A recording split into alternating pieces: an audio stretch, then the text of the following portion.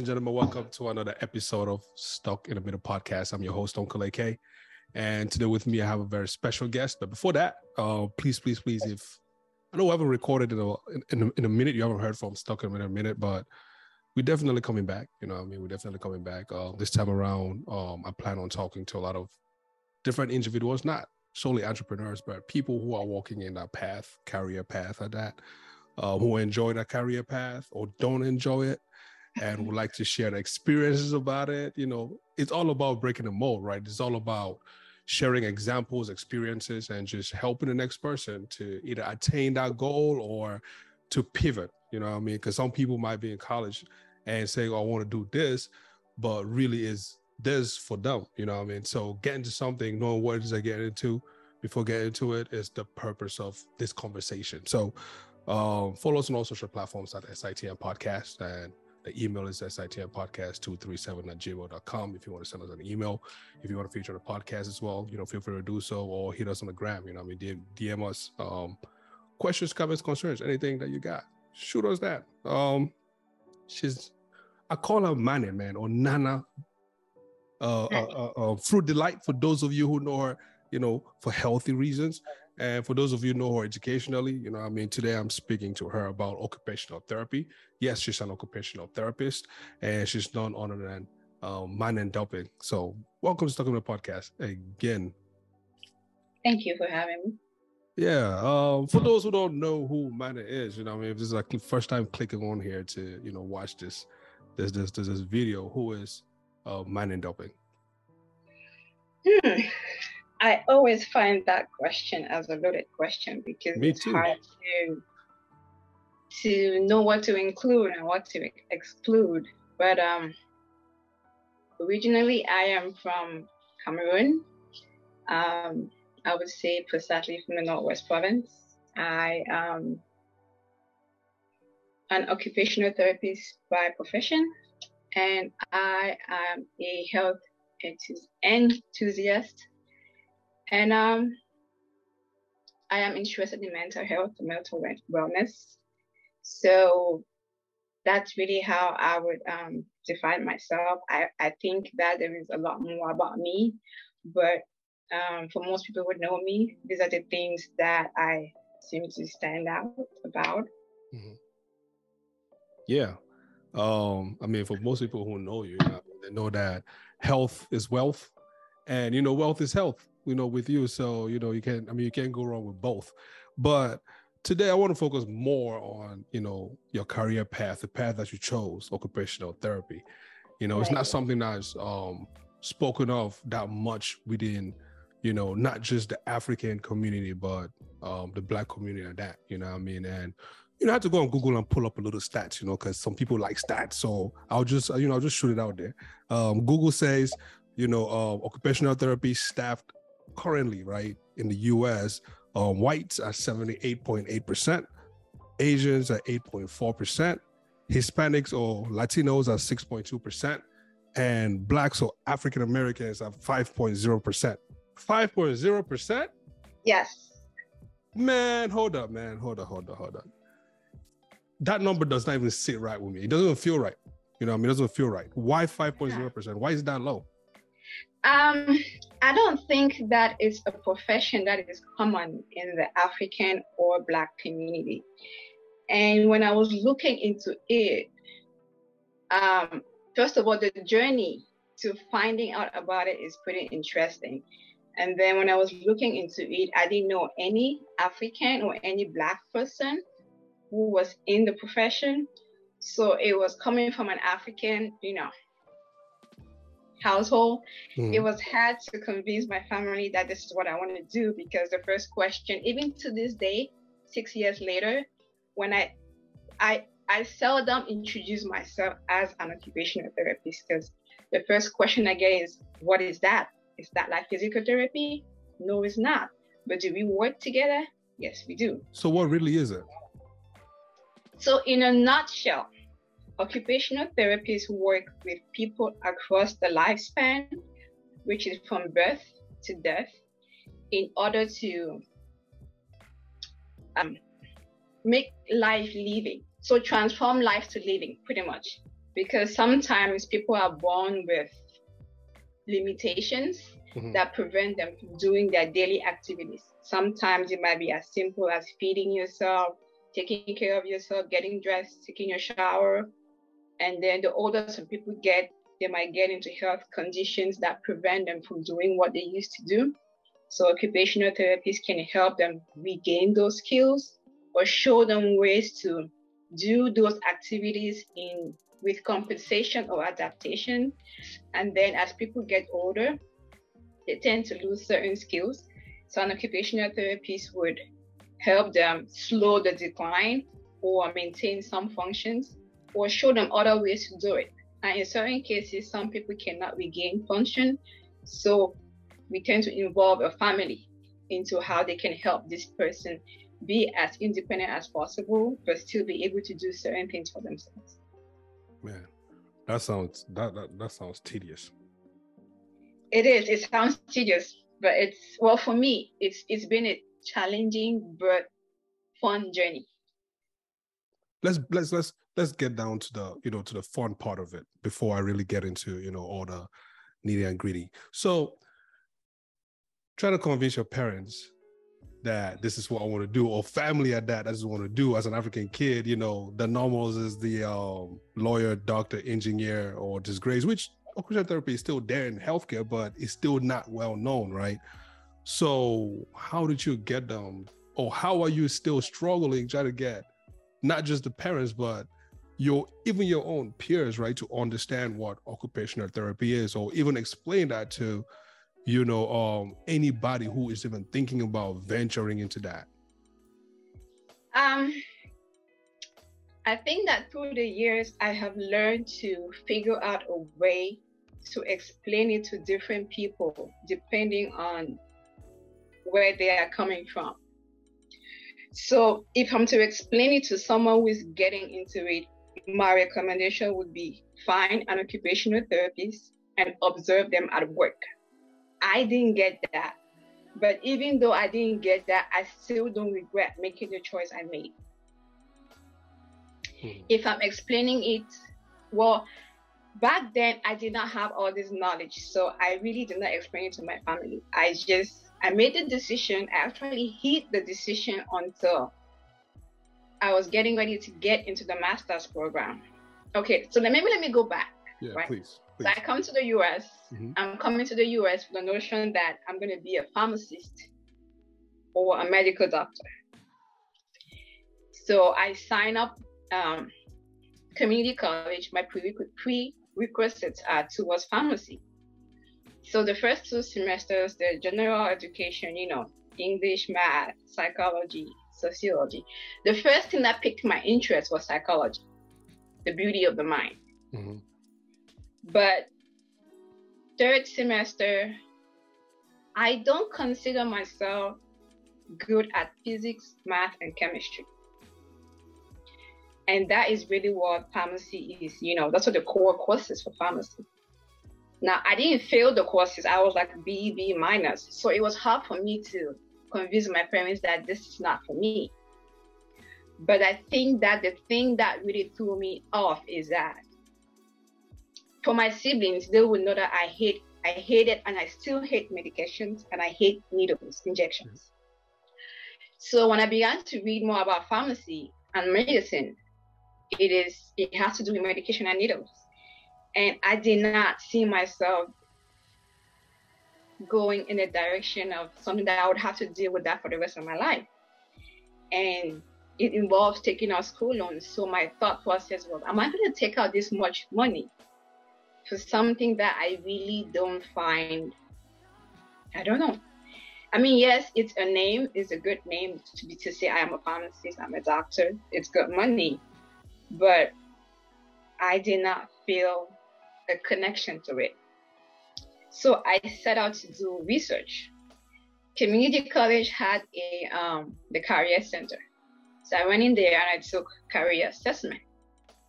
And the courses that stood out for me was psychology and sociology. Then biology, chemistry, physics, and math. All those were at the bottom. And the recommended careers were nutritionist, dietitian, respiratory therapy, and physical therapy. Occupational therapy did not feature.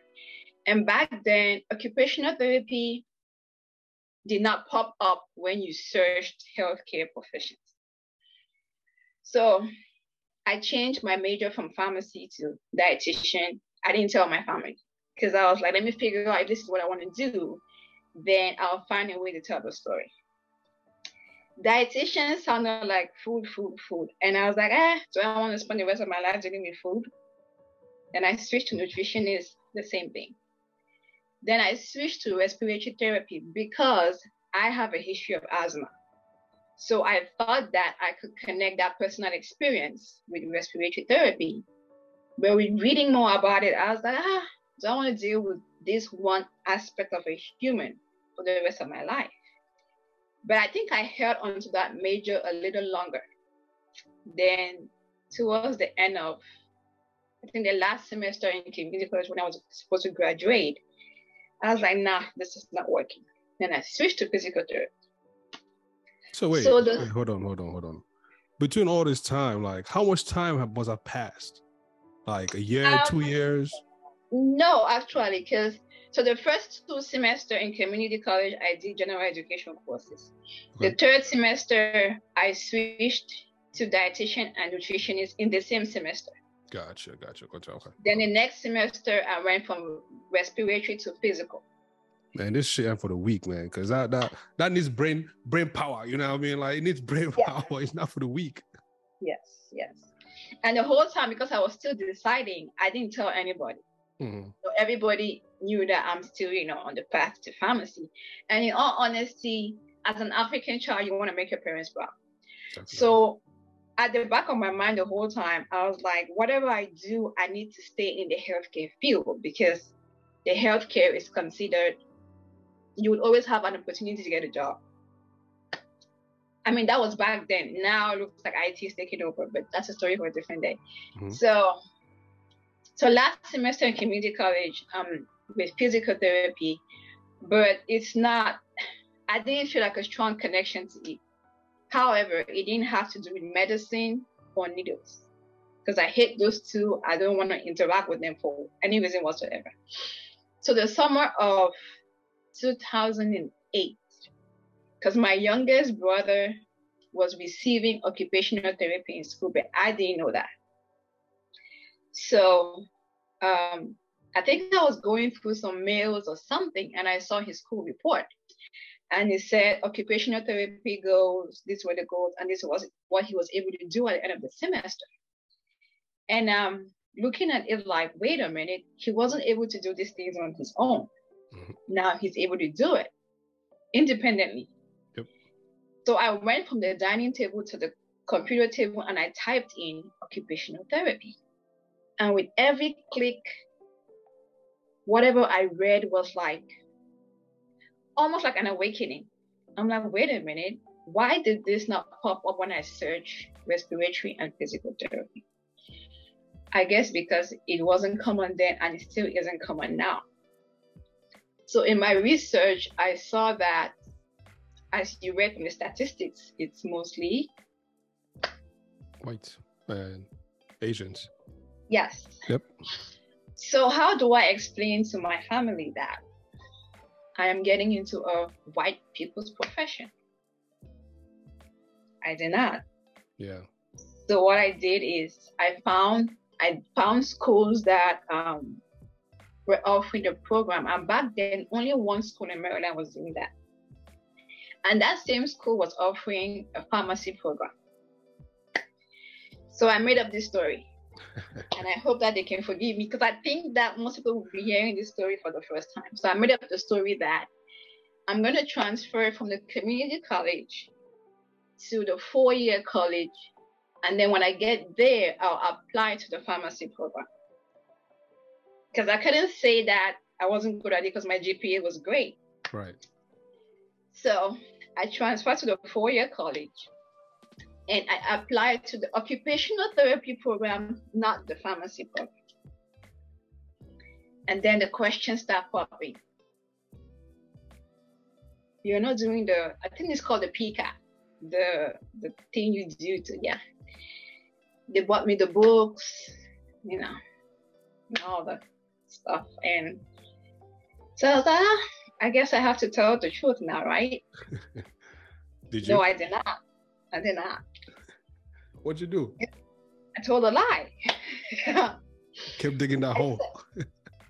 I kept digging it. So I said I did not qualify for the pharmacy program, but I did not apply. But wait, hold on. So they know you they know you're good for it. You know, they know you're good for it. So how did they believe this lie? I actually took the pharmacy technician course to be a pharmacy tech, to be working as a pharmacy tech while pursuing the the pharmacy program. Yeah. And I think I passed. No, I failed the first time because it was my first time doing a computer test. I didn't know that, all of that. So I failed the first time.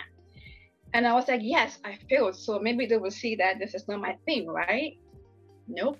This is how people fail more than one time, try it again. And they paid for it. So I could not take it. I took it again and I failed.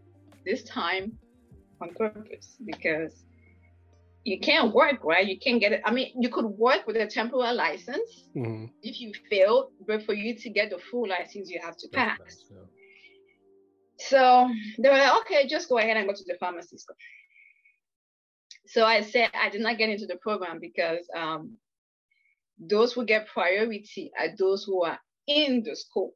I applied to the program from a community college, but those who get priority into the program and they only have a set number of people, they take in-school student priority first. Then there's waiting list. You can wait listed.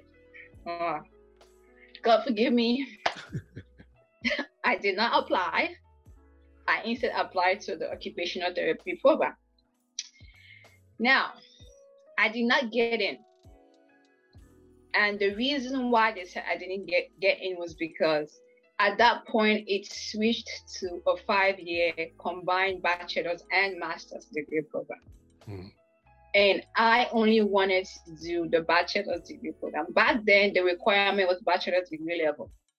But I think 2 years later, it became a master's degree requirement. So I didn't get in. So now I'm battling with all these emotions. First, I have lied, my way through here. Yep. And now I started to regret. I was like, well, maybe if I applied to the pharmacy program, I would have gotten in, But now I had to wait 1 more year to apply the following year. And in the meantime, my advisor at the time said, I can major in psychology and minor in pre-occupational therapy. So when the next application season comes, I would apply to occupational therapy. So the season came and I did not qualify because the biology course I was assigned was a regular biology because I was supposed to take biology for professional students. And I was like, okay, another, turn in the journey. What am I doing? Trying a pharmacy that I did not like, or wait 1 more year. So waiting 1 more year or changing my major to fully psychology, another white people profession. So I did that because I needed to graduate so I can apply to a different school, because I felt like for whatever reason, something about the school was not, was not letting me into that program, and that's what I wanted to do. So I switched to psychology. Now during graduation, I had to tell my parents, right, that I'm very in psychology. How do they take it? Not good. They're like, what do they do? How much money do they make? And I get that it was coming from a place of love. I get it. But maybe I get it now. But back then I did not. At least I knew that psychology wasn't my end goal.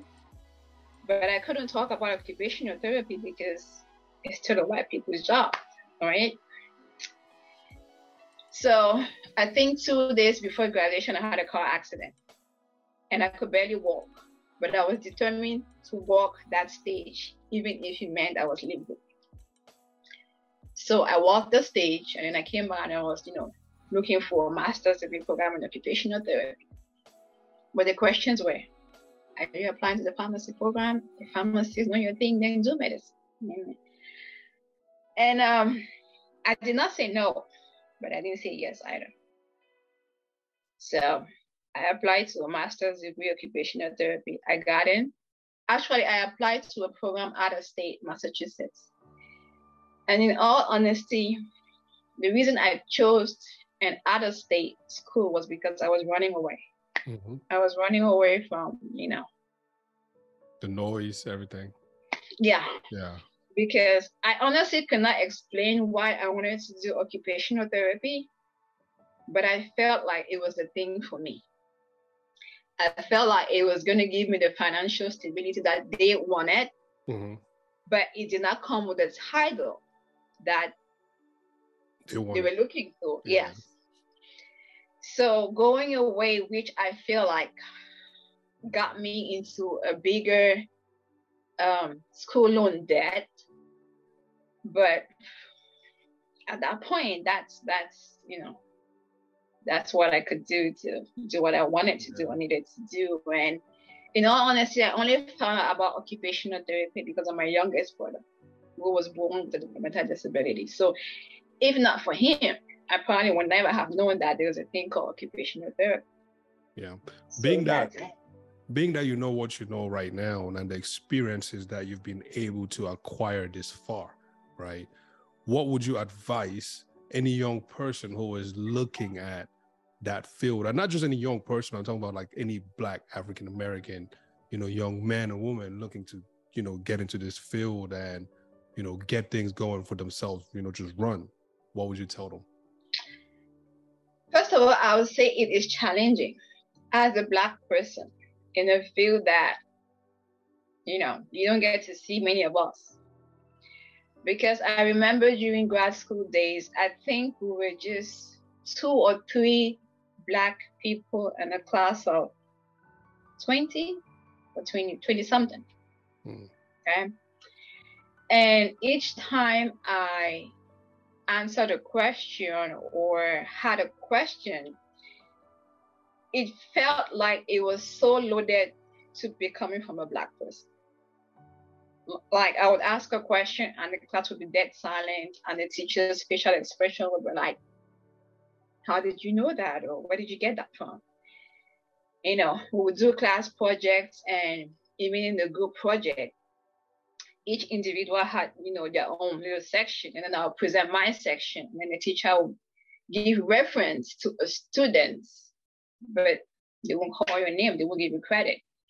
But then when the class is over, they'll be like, oh, you did a great job. Can you present to the first year students on this topic because you seem to have. So it's those little things that kind of made me wonder if I had known that it wasn't a Black people profession, would I have changed my mind? Mm-hmm. That's what I thought then.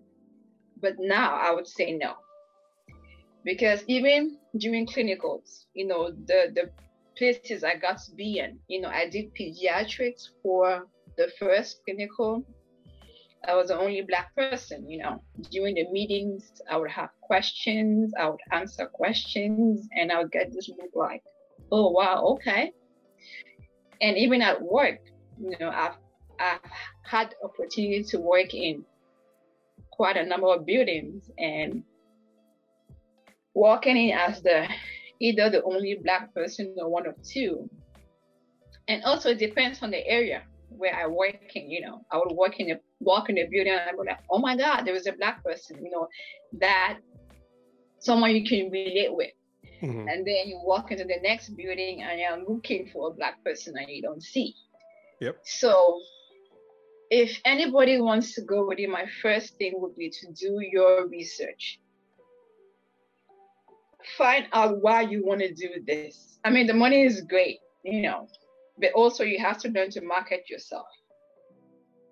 Because even with, managers I have, regional managers I have had to work with and I'll ask questions. And it's almost like, well, this is my interpretation. It's almost like they decide how to answer based on the fact that as a double minority, Black and a woman, it's like, wow, okay, you are courageous enough to ask this question, or you're courageous enough to make this recommendation and that.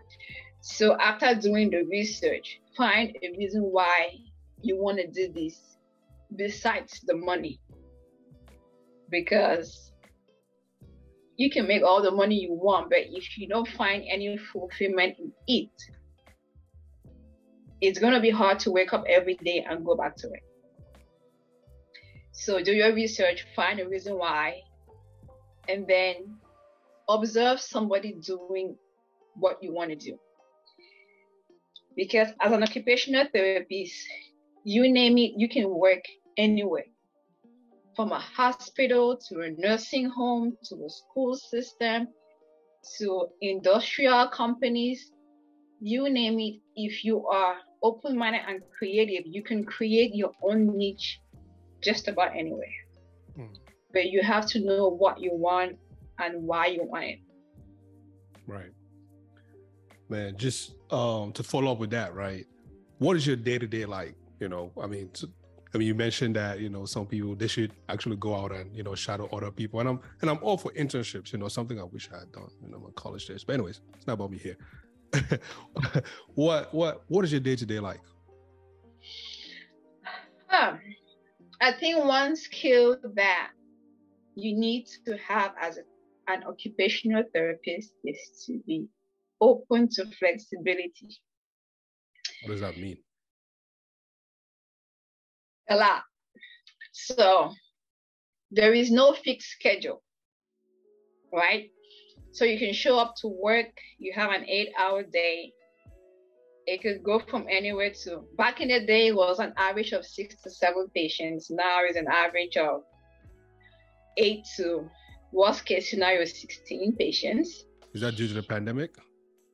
Yeah, due to the pandemic and then changes in Medicare and Medicaid. Gotcha. Okay. Mm-hmm. Yeah. So you can show up to a patient's room and they're like, nope, I don't want therapy. And then you show up to a scheduled 30-minute session, it ends up being 1 hour because the person needs more than what was scheduled. So there is a whole lot of juggling, there's a whole lot of thinking on your feet. And also, just because a patient presents with a diagnosis on a piece of paper, no two people with the same diagnosis, I'll use a random example, say stroke. 2 people with stroke will not present the same. So the treatment you would use for A may not necessarily work for B. So that's where the flexibility comes in the sense that you may be scheduled for an 8-hour day, but you're only able to work for 6 hours because people refuse or for whatever reason. Now, you can encourage them and educate them on why it's good for them to participate. But at the end of the day, it's patients' right. If they say no, they say no. Gotcha. So flexibility is a really big part, which is also something that I like in the sense that there is no fixed time to get to work, but I think that might depend on the setting you're working in. So if you're working in a school system, if it's a 8-3 school system but I think it's open for negotiation because some people work in a school system during the day and then they work in a nursing home after school hours or on the weekends. So that's another aspect of the flexibility in the job. Gotcha. Man, like she said, do your research. With everything, research is key. Just don't take her word for it. This is just a stepping stone for you to, navigate everywonders.com, with the world of occupational therapy. But before we leave this Zoom call, I'm wondering, how can we get more Black people into this occupation? How can we bring the number from 5 to 10, for example? Like I said, you have to know why you want to do it. Because I could educate, people on it all at once. But it's one of those professions that, first of all, is not common. The profession is 102-3 years old, but it still sounds like rocket science to most people. Like today, I went into a patient's room and introduced myself. I've been working with the patient. It was a new family member there. I introduced myself. I said I'm an occupational therapist. I did the session. Then I was heading out, and the family member was like, "Was that physical therapy?" I wasn't even there for up to 30 minutes. But I introduced myself as an occupational therapist. But what they heard was physical therapy. And sometimes I will see other people, I'm like, "Oh, I'm retired, I don't need a job." The word occupation makes it sound like it's only about, working at a job. But it's more than just that. So I think that educating people can get the word out there, but the next step in the journey is really all about the individual. Because you have to know what you want and why you want it. And then some of the misconceptions I get about the profession is that, we tell people to lift their hands and that's it. But the beauty of the profession is that a lot of it happens in the mind. I could walk up into a patient's room as an assessment and I would hand them a toothbrush. Now, and I will not say anything. Now, what the person does with that toothbrush tells me a lot. If they use the toothbrush to brush their hair, then I have to assess further what's happening. Or if I give them a hairbrush and they use it to brush their teeth, then there's a lot happening. Yes, I'm assessing the movement of the hand, but I'm also assessing cognition.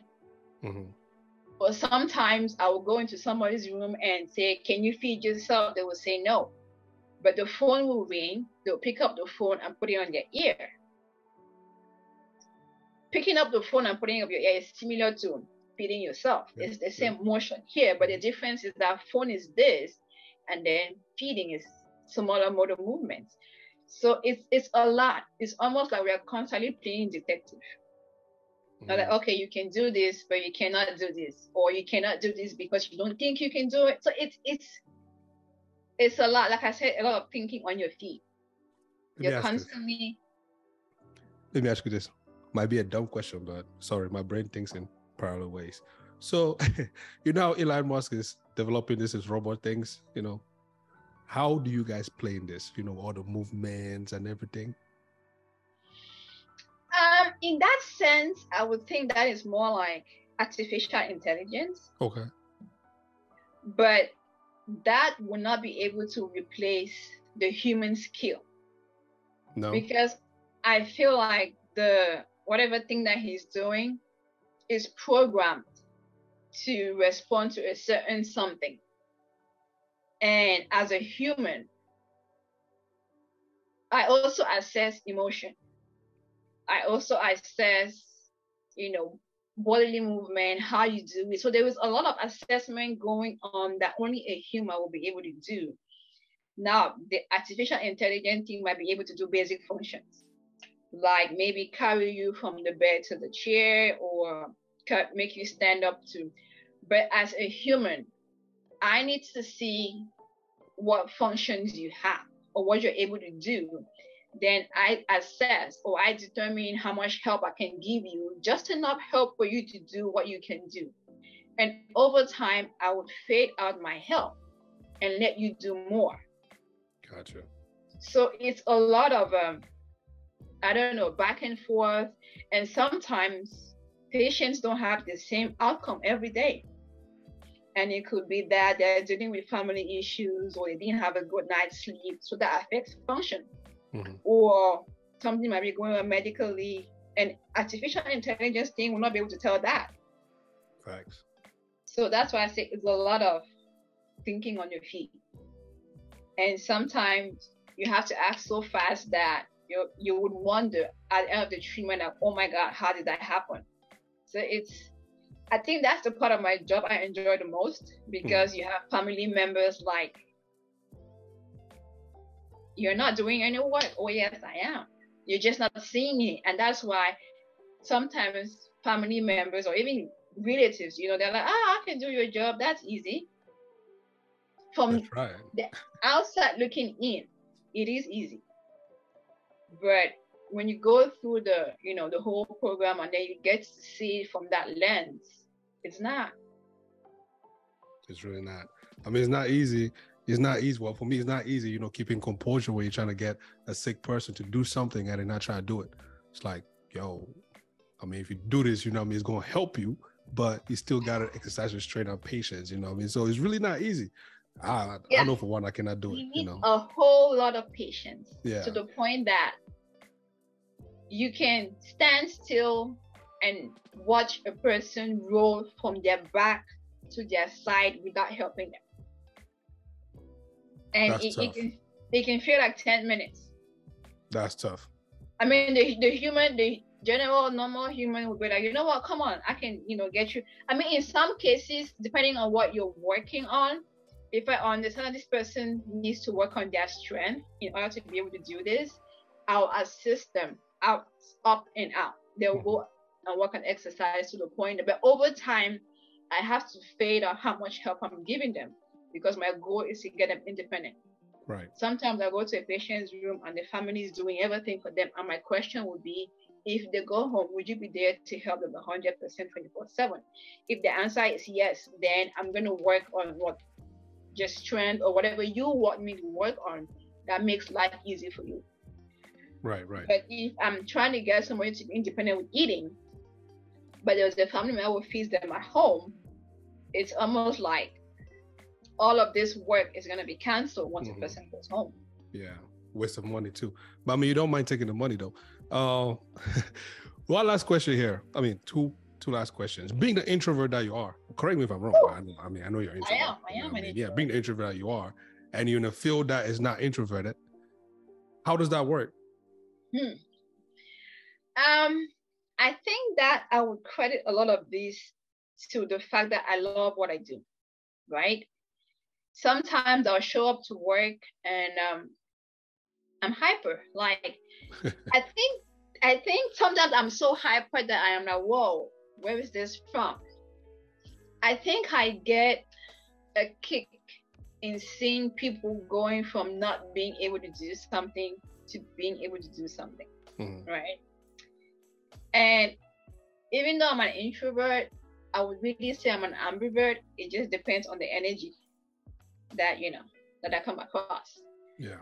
And sometimes there is a thing in occupational therapy we call therapeutic use of self. Sometimes the person that you are makes a therapy session. So sometimes being an introvert is what is needed in a particular situation. And sometimes meeting an extrovert where they are is what they need in order to participate or get better. And this is another aspect of flexibility. You have to be able to be flexible with your time, flexible with your personality. So if I have a work day where I had to be more of an extrovert than an introvert, when I get off work, it's like, whoo, I don't have any more energy to say anything to anybody. And sometimes people take it personal, like I have an issue with them. But the truth is, my energy tank is done, right? And all I can really do is like, yes, no, hello, hi, and that's it. Yeah. But now it would depend on the depth or the type of conversation, because if it's my kind of conversation, I can be up till, the next day for 24 hours. But if it's a shallow, I'm just like, really, please. So it's another aspect of flexibility that, like I said, because I love what I do, it's easy for me to fit into, whatever is needed, whatever is needed. Gotcha. I mean, I just had to, feel more curiosity on that because, sometimes when, I put myself in some, some situations where I know that, I don't belong, but then I find myself excelling at it. I'm like, how did I just pull that? I was going into this panicking. How did I just pull that? But man, how can people reach you? I know you got Nana Delights, Fruit Delights, which, we might talk about that some other time. People go check it out, order your fruit salads if you want. Anyways, plug it, please. Let me not talk too much. Just plug those things. Well, so I am on Instagram, the only social media I have. So my personal is see, I don't even know my personal. All right, okay. I'll put it in the show notes down here. Yeah, and then I have the fruit thing, which is actually born out of being an occupational therapist, because working in that field, I have learned a lot about preventing certain health conditions by what we eat. And the simplest of things that I have come to learn about is just increasing fruit intake. And among the other things that we could possibly do to manage health or decrease the risk of certain conditions is just increasing fruit intake. And I chose fruits because you don't have to cook it. You can just grab it and go. Every other thing, you might have to cook it. Some people cannot tolerate raw vegetables. So you either have to steam it or you have to cook it. But not if you overcook it, you destroy the nutrients. So I feel like as an occupational therapist, we break things down to the smallest piece. Say that the act of brushing your teeth. First, you got to think about it. Then we have to break it down in order to make somebody who has lost the skill to regain it. So I focus on fruits because if you increase your fruit intake, there's really a lot that you would gain out of health and wellness, and especially mental wellness, which is a taboo topic in the African community, which kind of takes me back to the therapy in occupational therapy is always that, oh, you're a therapist, you're a shrink. And no, I'm not. But a certain aspect of being an occupational therapist requires me to use my critical reasoning skills and be like, okay, something is not connecting, cognitively, Can I refer to psych? Can I refer to nursing to talk to the doctor? So there was a lot of, pieces of the puzzle that as an occupational therapist we look for, and then, make recommendations and make referrals to. Sounds like a lot of work, man. It is. I mean, it sounds like a lot of work in the beginning, because I remember my first 2 or 3 months out of school. I think I had like a 4-hour day, but I was at work for 8 hours. And when I got off, my head was pounding. I got off like 3 or 4 o'clock. I got home and I went straight to bed. I bet. And it was that way for the first 2 to 3 weeks, because there was a lot that I was trying to learn at once. But all I needed to do was just take it one day at a time. Give yourself grace. Well, I didn't think about that then. I was like, oh my God, this is overwhelming. Like, am I ever going to make it? And now it's just, it's almost like a breeze. It's like I would have a challenging day at work, but I'll wake up the next day and be like, let's do it again. I mean, you're a pro at it now. You're seasoned. So, I mean, of course, but for those coming in, they'll break that first, that first sweat or tear, that first 90 days of work. Is either a break or make season, Especially now that things have changed. Oh my God. That's why Speak a little bit about that change. Briefly. Okay. So I think the issue with the change is that therapy is, how can I say it? So therapy companies that, employ, they keep wanting to make profit at the expense of the employees, at the expense of the patients. So prior to I think it's 2018, You know, a typical day will be 6 to 7 patients. A typical 8-hour day will be 6 to 7 patients, you know, about 1 hour treatment sessions. But the flip side to that too is that because these companies are trying to make money, they make you treat patients for longer than they need in certain instances because the more money. But then it changed such that now they're making therapists see more people for less time. And the treatment sessions feel like a drive-by, you know, like a drive-by. The word I'm thinking of, I don't want to use it, but it's like a drive-by treatment session. I mean, some people do not need too long. Some people could use too long. But as a therapist, you don't have that freedom to determine who could benefit from what. It's almost like everybody has this set time, like a cookie cutter kind of thing. Yeah.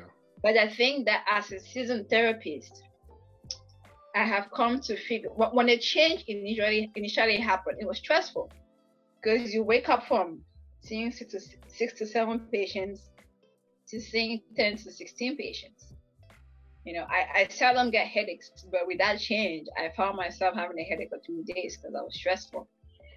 But over time, I have come to figure out what to give each person. Like, what's the priority for you? What do you want to get better at? This might be the time that you have here. So what do you want to work on? So it's almost that hitting the nail on the head, as opposed to, okay, we have this much time, we can do X, Y, Z. So for people going into it now, maybe because that's all that they know, it might not be challenging. Or it would be, because like I said, my first time into it, 4 patients a day, I felt like I was losing my mind. So imagine coming into it and you have a half day's 8 patients. You know, if you're coming to it as a therapist, then you have assessments, evaluations to do, you got paperwork to do. If you're coming to it as an assistant therapist, they load you up, you know, they give you a 4-hour day is 8 patients. Yeah. A full day, 8-hour day is 16 patients. Like, when the change first happened, by my 8th patient, everything felt blurry. I was like, no, I cannot do this. So there comes a point where you have to speak up for yourself. So I had to, you know, tell my manager that look, this is it's not working for me, it's not working for the patients, but I know it's working for the company. If people think that this is what you want to do, then I don't know, find somebody who will do it. But This is what I'm able to do with my human capacity.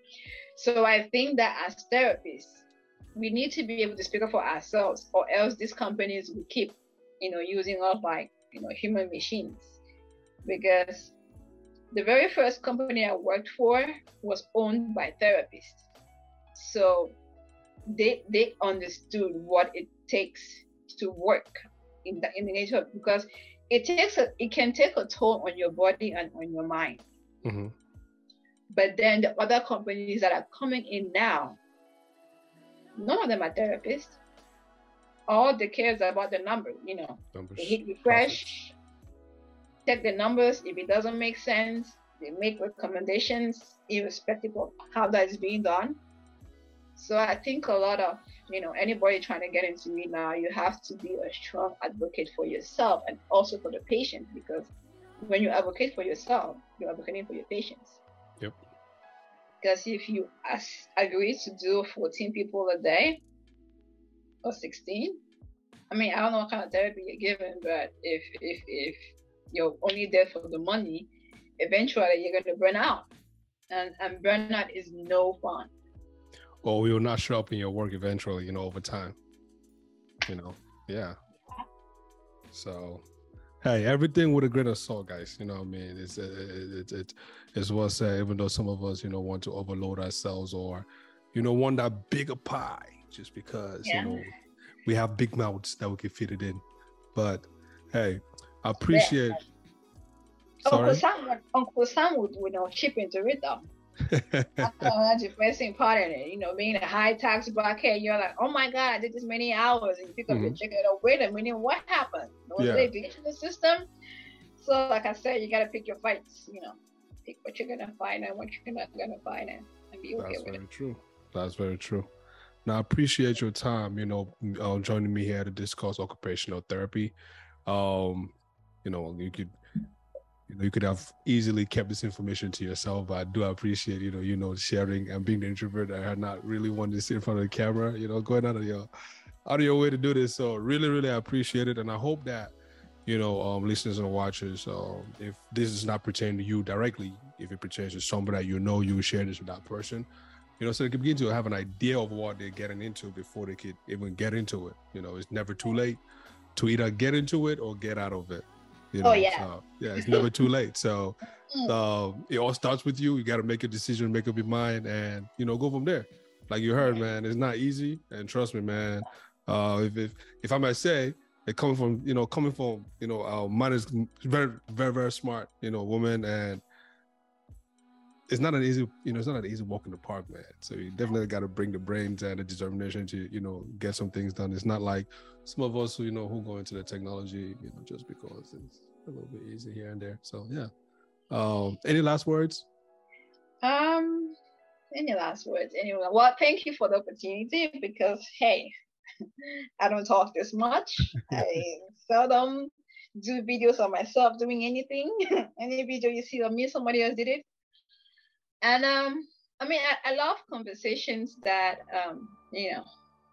edify others or myself, because I find that when I share information, I learn a little about myself and about others. So even though I am an introvert and I do not like cameras, I do not like speaking this much, but I'm open to conversations, and I'm open to learning. I love to read, so anything about any book, let me know. I'm always curious about, what's in it for me. And like I said about occupational therapy, you have to have a really strong why.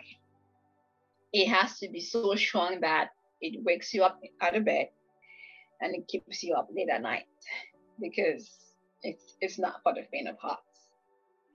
But like I said, sometimes I go home and be like, I just want to bury my head and go to sleep.